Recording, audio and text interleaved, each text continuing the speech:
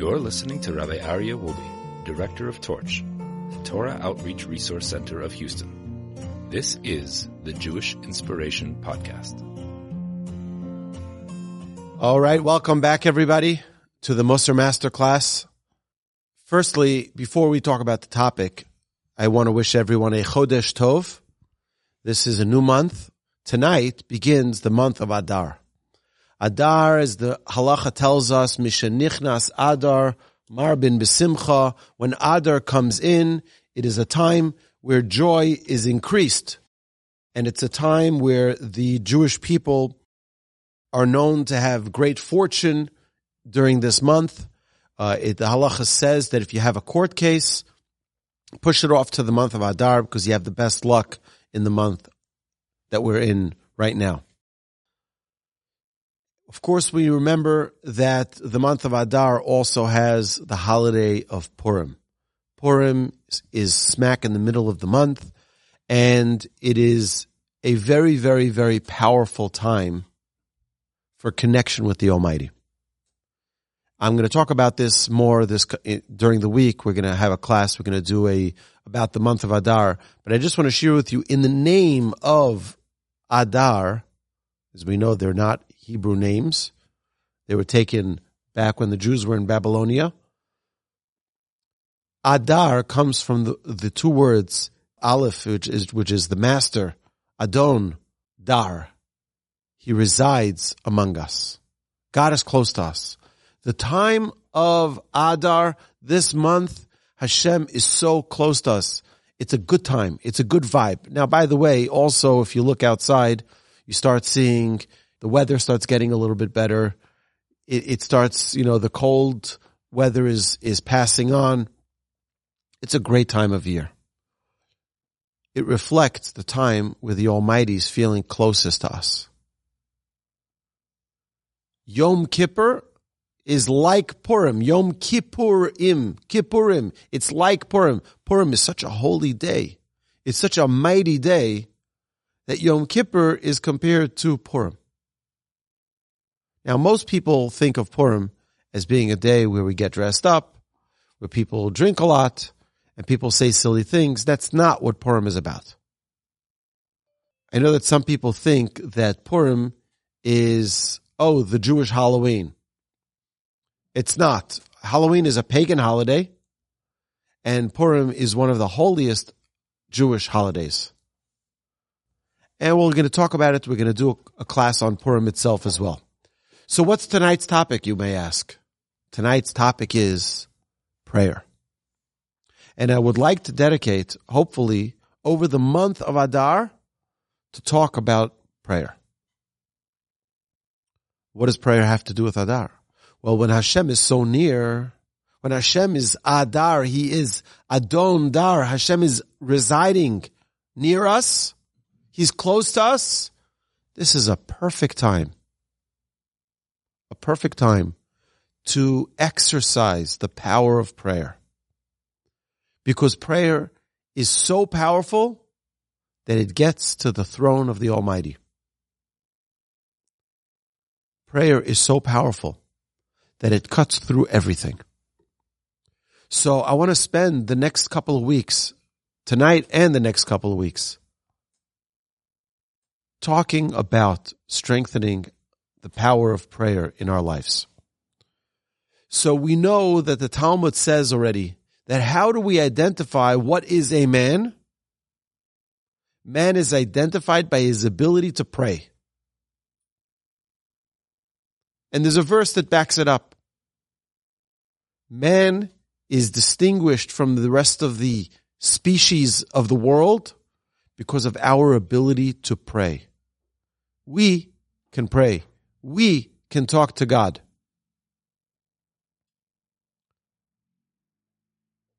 And there's a lot to unpack over here. So before we talk about prayer, there was a question that my grandfather asked, one of the great leading rabbis in Israel. He said, why are we teaching 4-year-old children, 3-year-old children, 2-year-old children? They're so young. They don't understand the concept of standing in front of God, of talking in front of God? Perhaps. Maybe we should only start teaching them about prayer when they're mature enough and old enough to understand the concept of standing in front of a creator. It's a good question. Said no. Even from the youngest age, a child needs to learn to be talking to God. Even from the youngest age. You know, there's an amazing Talmud. The Talmud says that every age has the right time for its development. Okay? Because of its age development stage, you should teach the child something that's specific for that age that's age appropriate. So, for example, it says that a child at the age of 5 should start learning Chumash. At the age of 10, should start learning Mishnah. At the age of 15, should start learning Talmud. And at the age of 18, it should get married. So there's a time for everything.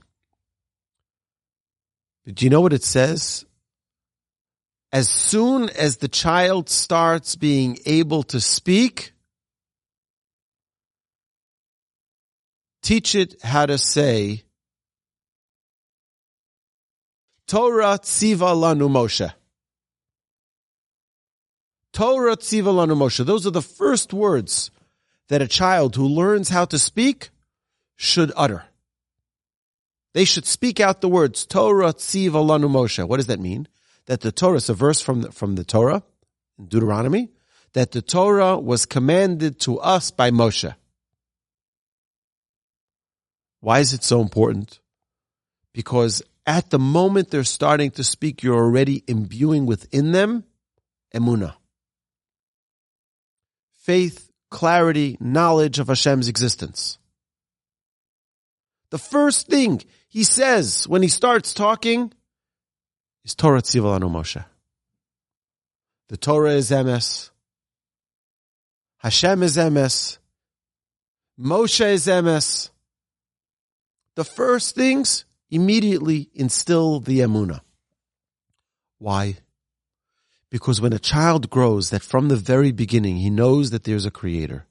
He knows that there is a God who created him, who brought him to this world because the world needed him. And is going to take care of him in every possible way. He needs to learn how to communicate with that God. We need to learn how to communicate with a creator that we allegedly can't see. Now, of course, we know that you can see God. Not in a physical way. Not in a tangible way. I can see you. But I can't see God in the same way. You see God by his actions. You see God through the trials and tribulations that he custom makes for you. You see it through the reward, through the smiles that God shines at us. Don't let anyone tell you that you can't see God, that you cannot see God. Of course you can see God. All we need to do is open our eyes. God is everywhere. You know who taught us this? Abraham. Our patriarch Abraham. What did he do? People came into his house. He would open up, he had the first soup kitchen. His tent was open to all four sides. People passing by in the desert were hungry, were thirsty, come inside Abraham's tent, Sarah's tent, and they would feed people. And as people would get up to leave, they'd say, "Thank you so much, Abraham. Thank you so much, Sarah. The soup was delicious. Everything." And what would Abraham say? He says, "You're saying thank you to me. Don't say thank you to me. Say thank you to God." He says, "God, who's that?" So what do you mean, who's God? What do you think? You just plant a seed into the ground and a tree grows with apples? It just works like that? It's a miracle. That's God who does that. Like, oh, it's God. Tell me more about this God. You know, Abraham was from Haran. That was the first Torch Center. It was the Torah Outreach Resource Center of Haran.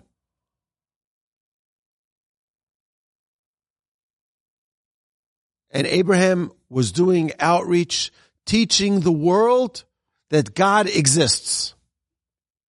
By the way, that's Torch's mission. Torch's mission is that every single Jew should live with a passion and a knowledge that Hashem is right there. How do we do it? We do it through 1,000 different ways. Each one of our classes has that one goal. So Abraham says to them, don't thank me, thank God. And tell me more. So Shara starts showing them, look at the trees, look at the plants, look at the flowers, look at the sun, the moon, the perfect, everything is perfect. Look at the human being. Unreal. You think this happened on its own? I never thought about it. Thank you, Abraham. And Abraham teaches them to recite the grace after meals, to thank Hashem. And he got many followers, many people who became Abrahamites.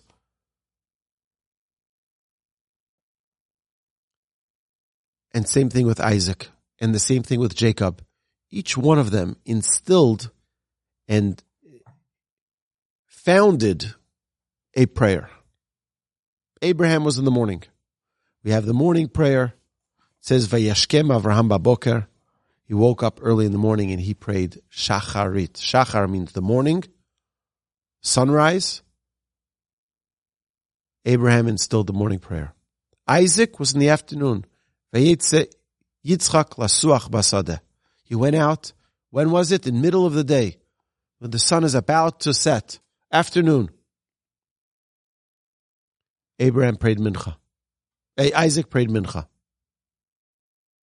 And Jacob instituted the evening prayer. And each one is based on a verse in the Torah. What are we learning from this? That Abraham, Isaac, and Jacob instilled that every moment of the day should be immersed in prayer. There shouldn't be an experience in life that doesn't include God.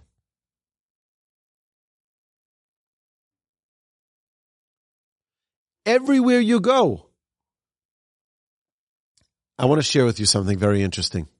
There's a man in New York who was very, very successful in business. And then he lost his business, and then he did very well again, and then lost his business. He went to some holy rabbi, and he says to the rabbi, what do I do? He says, what's going? There's no rhyme or reason. He says, are you very, very careful to always pray with a minyan? He says, I do the best I can.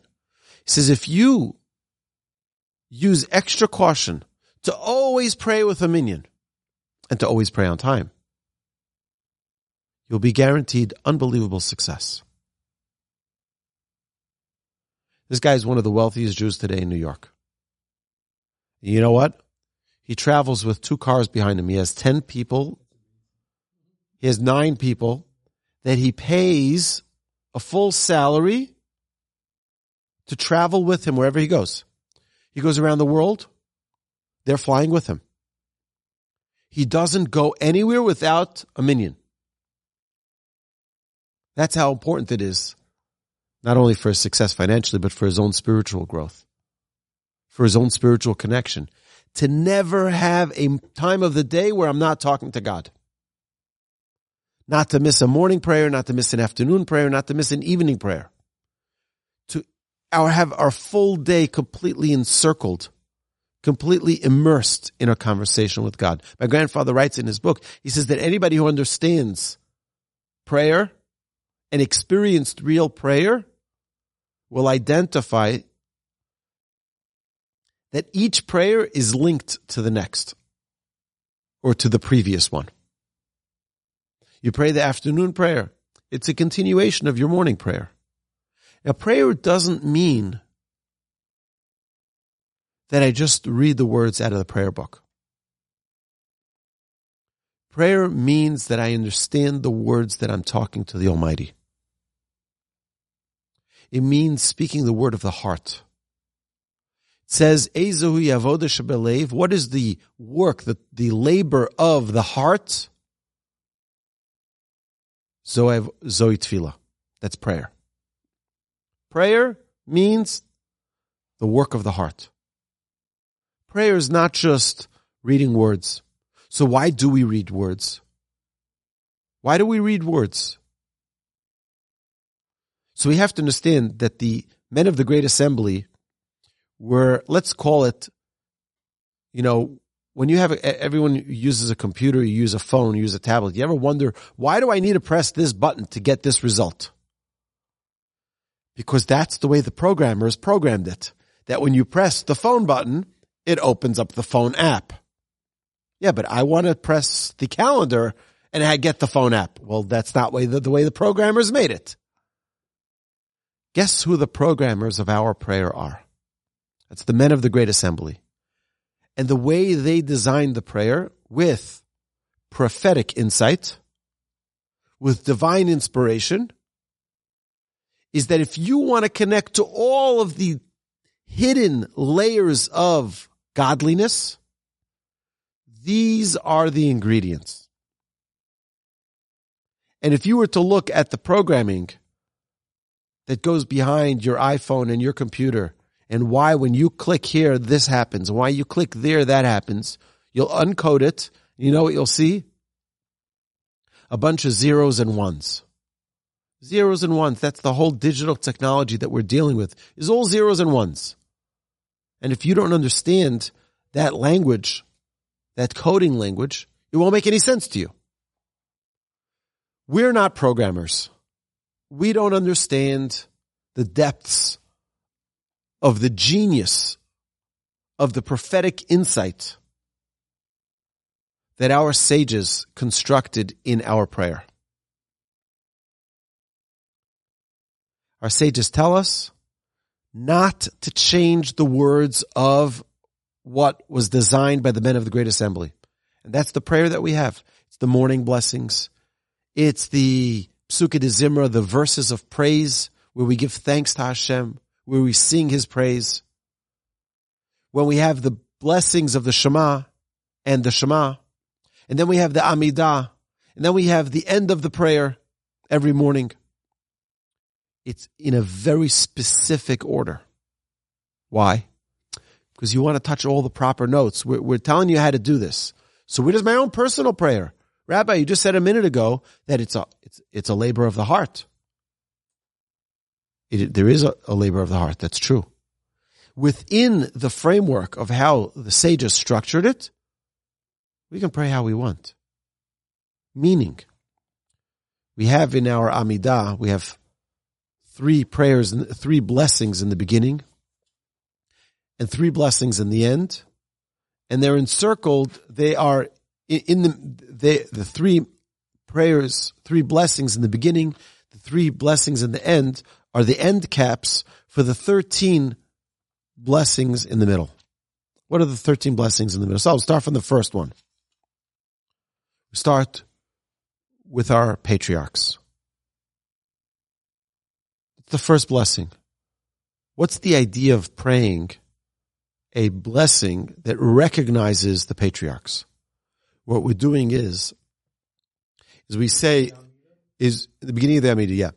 If we're saying Elokei Avraham, God of Abraham, Elokei Yitzchak, God of Isaac, Elokei Yaakov, and the God of Jacob. You know what's very unique? What's very unique is that it could have said Elokei Avram Yitzchak Yaakov, the God of Abraham, Isaac, and Jacob. Instead, it says the God of Abraham, the God of Isaac, and the God of Jacob. What's a different God? Our sages tell us, no, it was a different person. Every person relates to God in their own unique way. Abraham was through his kindness. Jacob was through his truth. Isaac was through his courage. Everyone was through their own way. They were able to see that God was the perfection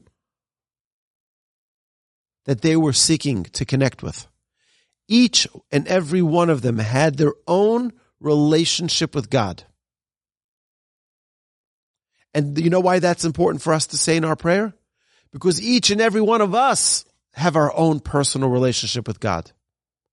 And the way in which you talk to God is different than the way anybody else will talk to God. It's the first thing we try to solidify in our prayer is recognize that we are an individual. And as an individual, we need to recognize that our prayer is very, very special, very unique, just as unique as the God of Abraham, the God of Isaac, and the God of Jacob. It's also the God of Phil. It's unique, the way in which I personally can relate to the Almighty and talk to Him in my own special way. The next is Gvuros, is mentioning God's greatness, God's might, that God gives life and God takes life. God revives the dead with abundant mercy. He supports the fallen. He heals the sick. He releases the bound and maintains His faith to those asleep in the dust. He's talking about all the mighty things that God does. The next prayer talks about the holiness of God's name. Ata kadosh v'shimcha kadosh. You're holy. Your name is holy. Ukdoshim b'chol yom. The holy ones praise you every day, forever. That's us. That's our prayer. Okay, and then we get to the meat of the prayer. Those are the introductions. By the way, every single Amidah, whether it be a holiday, a festival, a Rosh Hashanah, a Yom Kippur, every single holiday has these three blessings in it. The middle prayers, Shabbos, you'll have the first three prayers exactly the same. The middle prayers, that changes. On a weekday, on a holiday, on a Shabbos, on a Rosh Hashanah, Yom Kippur, that'll all change. But on a regular weekday, what do we talk about? Bina, insight. Hashem, give us insight, give us intellect, give us wisdom.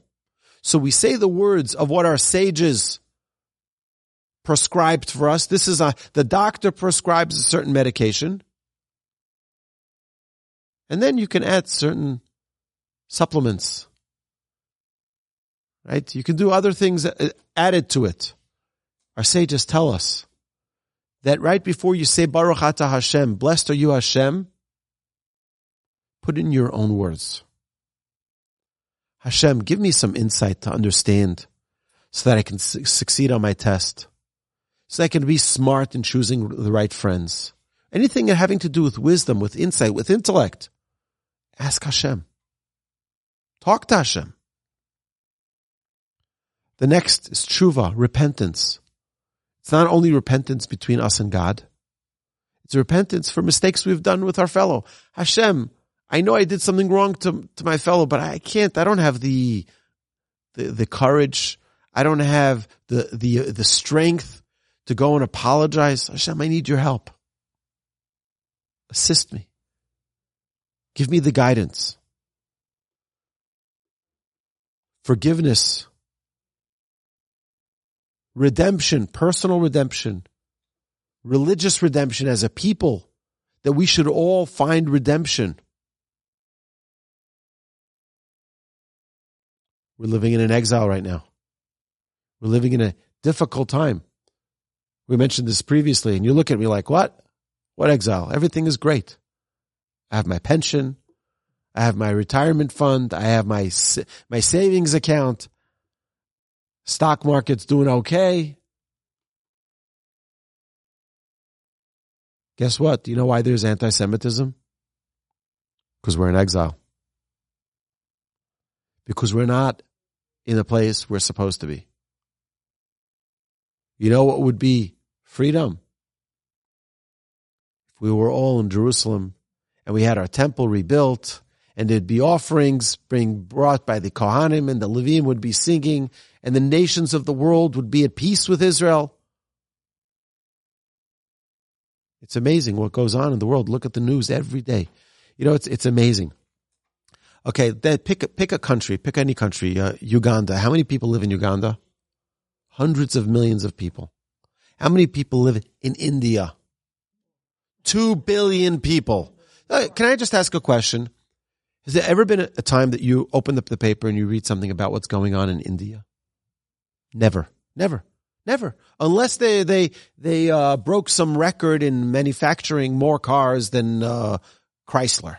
Whatever it is, like, something like that. But do you ever see about the politics or about policies or about developments, technology? You don't see anything. Here's the amazing thing. Anywhere you travel in the world, anywhere you travel, you're traveling a lot, right? I ask you, please, next time, open up the newspaper in any language. I guarantee that within the first 3 pages, there'll be some article about Israel. Any given day. It'll be pro-Israel. It'll be anti-Israel. It'll be this about that. It's like, why is Israel the fascination of the world? This microscopic country that has a mere 8 million people in it is the obsession of the world. Why? And the world usually doesn't have anything nice to say about us. When we do more for other nations than almost anyone else. Turkey hasn't been such a great friend to Israel lately. Over the last 10 years, they've been miserable neighbors. But guess what? What nation was the first nation to be there with aid, with relief, with field hospitals? Israel was the first. They just had a terrible, terrible earthquake last week. Israel was there in hours.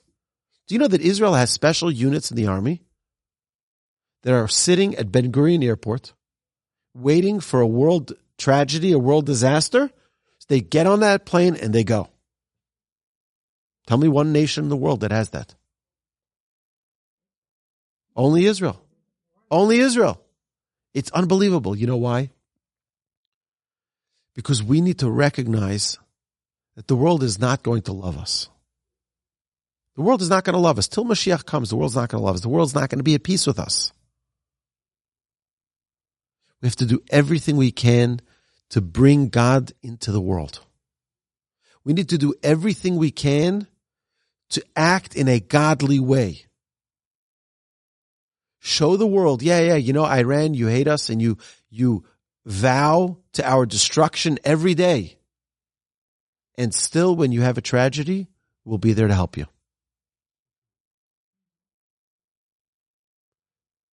We're in Galus. We're in exile.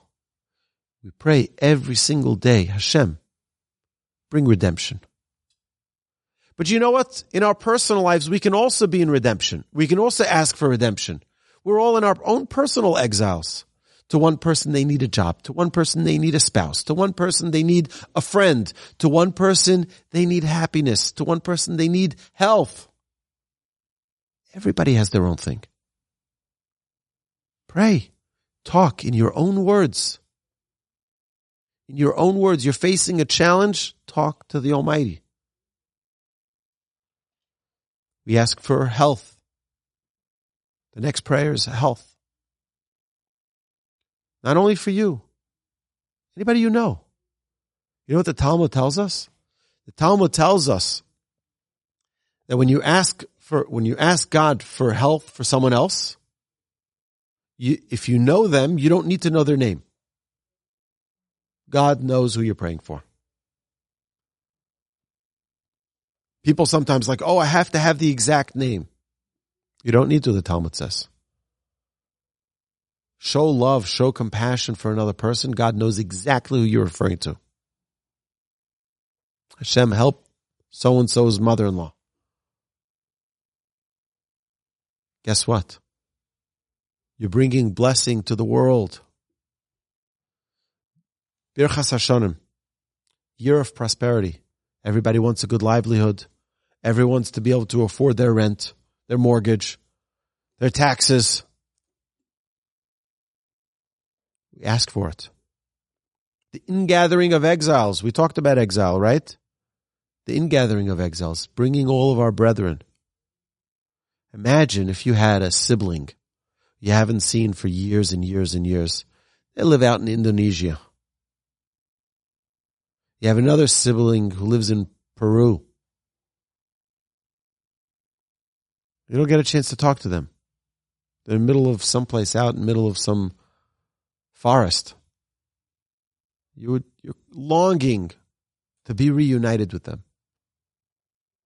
Sages tell us the Jewish people were all brothers and sisters. And sadly, we're in exile. We're in exile. We're in all corners of the world. Wherever you go, there are Jews. Wherever you go, even though we're the smallest, the fewest, it's like sand. Sand gets everywhere.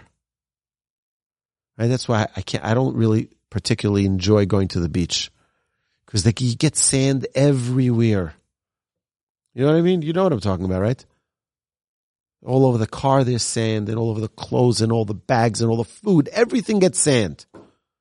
Guess what? Jews are compared to the sand too. Little drops of Jews, but they're everywhere. We ask Hashem, bring the redemption. We should have the ingathering of the exiles. So the Jews from Los Angeles, the Jews from Alaska, the Jews from places we never even heard of. Bring them all back. Restoration of justice. Anybody have an injustice in their life ever? Things that go, that don't, that shouldn't. This is a time to pray for it. Had an individual who told me, he taught me about this blessing. He was going through a very difficult divorce. So I said to him, I feel your pain. I feel your situation. I'll pray for it. And then he brought it to my attention. He says, we have a prayer specifically for this. I said, what? And he said, Hashiva Shoftenu, restore our judges as in earliest times, and our advisors as at first. Remove from us sorrow and groan, and reign over us, you, Hashem, alone, with kindness and compassion, and justify us through judgment. It should be good judgment. It should be proper judgment. It should be justice judgment. It's a time to pray for it. And so on each one of these prayers. Read the words. You can read it in English, by the way. There's only one part of our prayer that needs to be in Hebrew, and that's the Shema. Everything else, recite in English. It's fine. The language that you understand, but more importantly, the language of your heart. Before you say Baruch Atah Hashem, before you say Blessed are you Hashem, stop for a second. Say your own words. Your own expression. You can talk, you can sing, you can cry, you can think, you can contemplate, you can meditate. That's really what I think the source of meditation is, our Amidah, our silent Amidah, where it's quiet. Everyone is quiet. In fact, you're supposed to only say the words loud enough that your own ears can hear it, but that nobody else can hear it. So you don't disturb anyone else. So there are two main parts of prayer.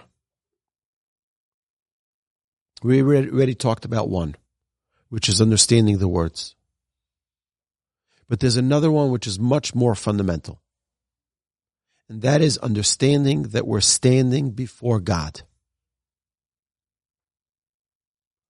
I once talked, when we did our partnerships with all the Reform, Orthodox, conservative synagogues all around town, we partnered with up to 19 congregations at one point.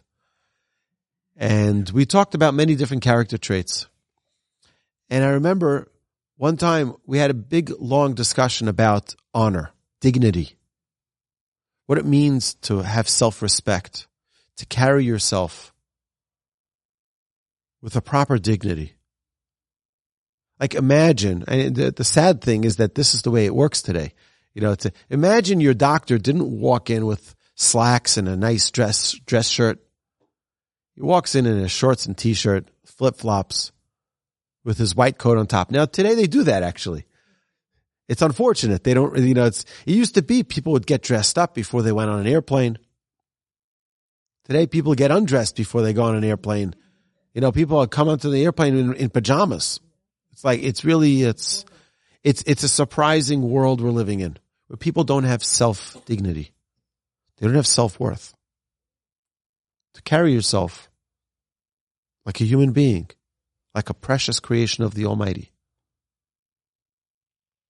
So we talked about this. So we talked about the proper way when you walk into synagogue, you should walk in dressed properly. It says that one of the great Tanaic sages, 31b in Tractate Brachot, one of the great sages would dress himself in beautiful, he'd have special clothes to walk into synagogue. I'm about to talk to God. I have to look right. I have to look appropriate.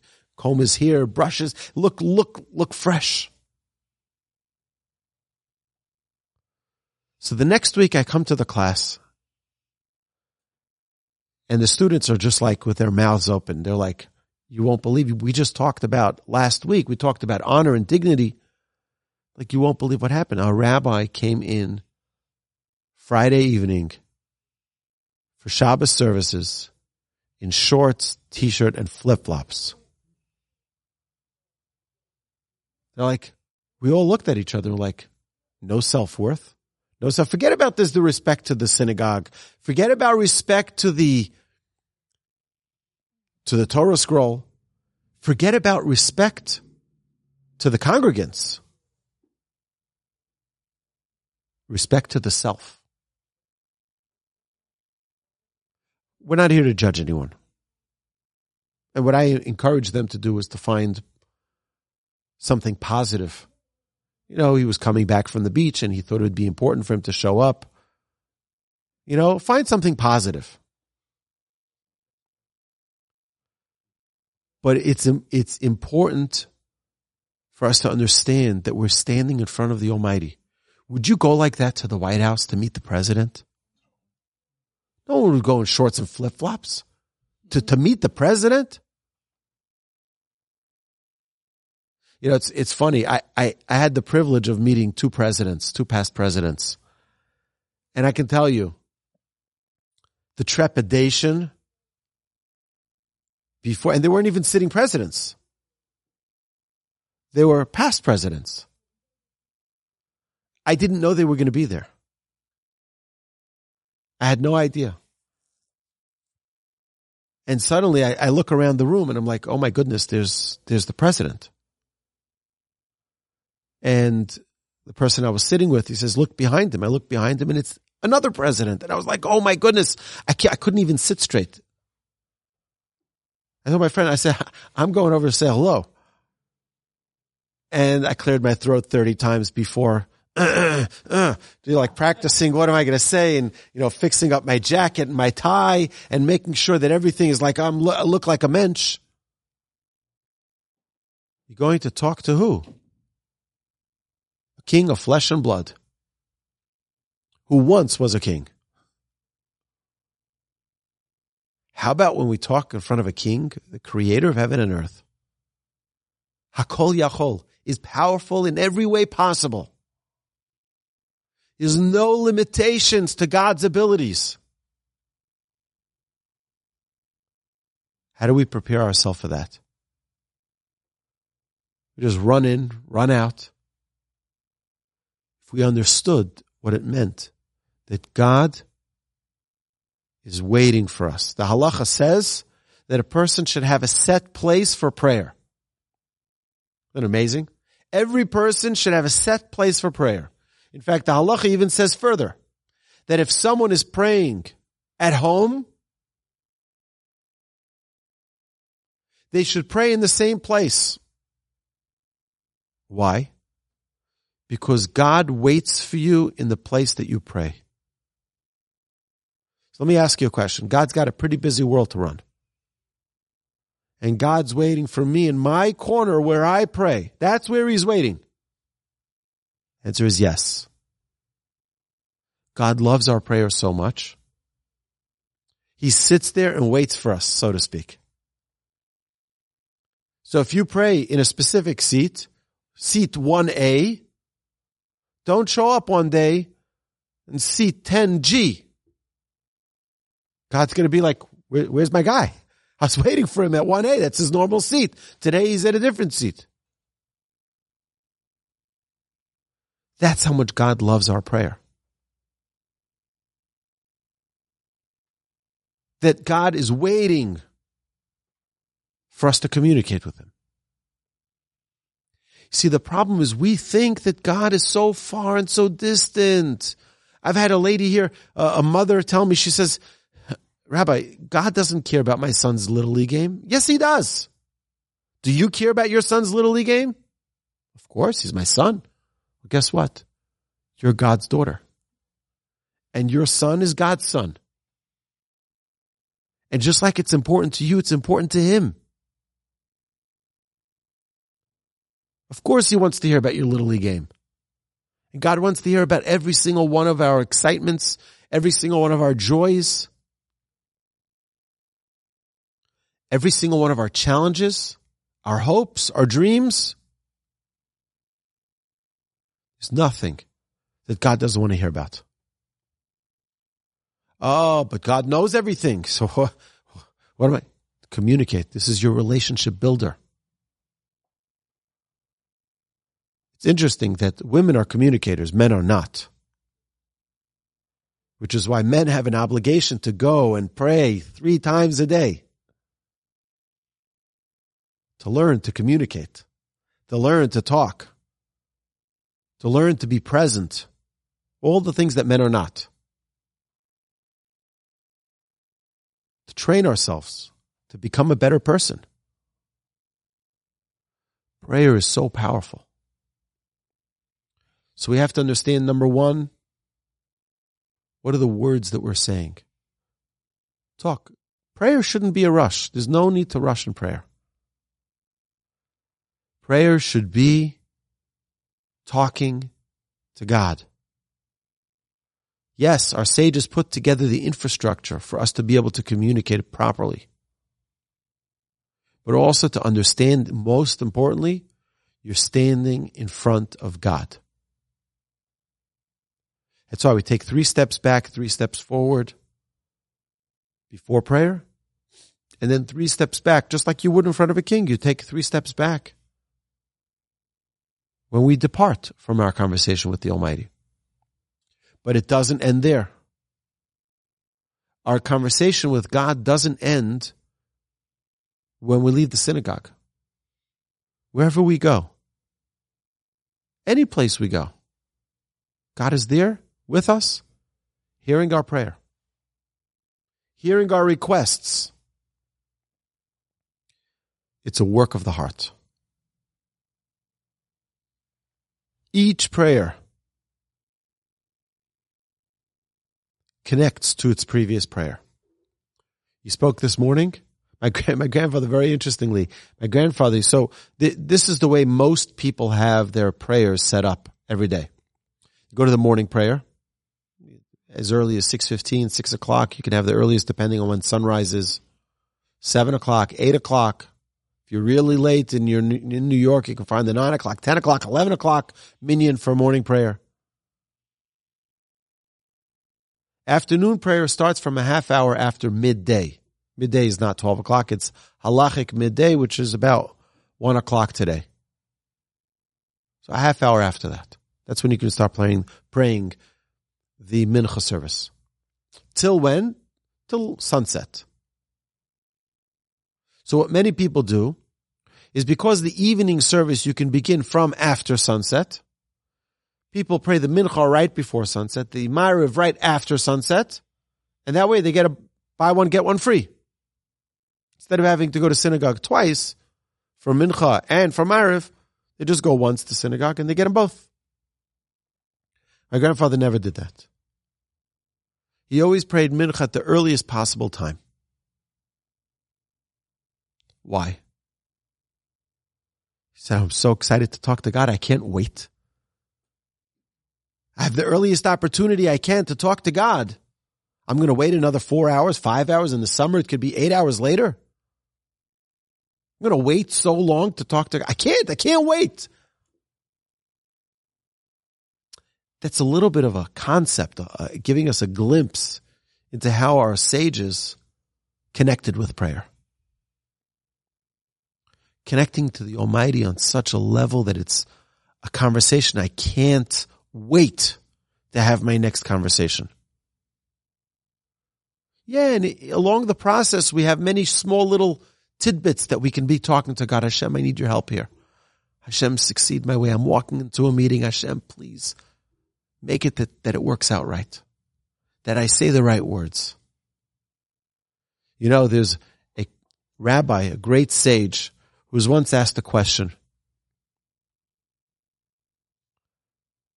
And he gave a brilliant answer. People asked him, it was a very difficult question that he got. People asked him after, it's like, how did you come up with that answer? See, he says, before I said anything, I made a little prayer. He said, Hashem, I have no idea how to answer this person. I have no idea. There's nothing I can say that can make them feel good about this. There's nothing I can say that'll make them happy.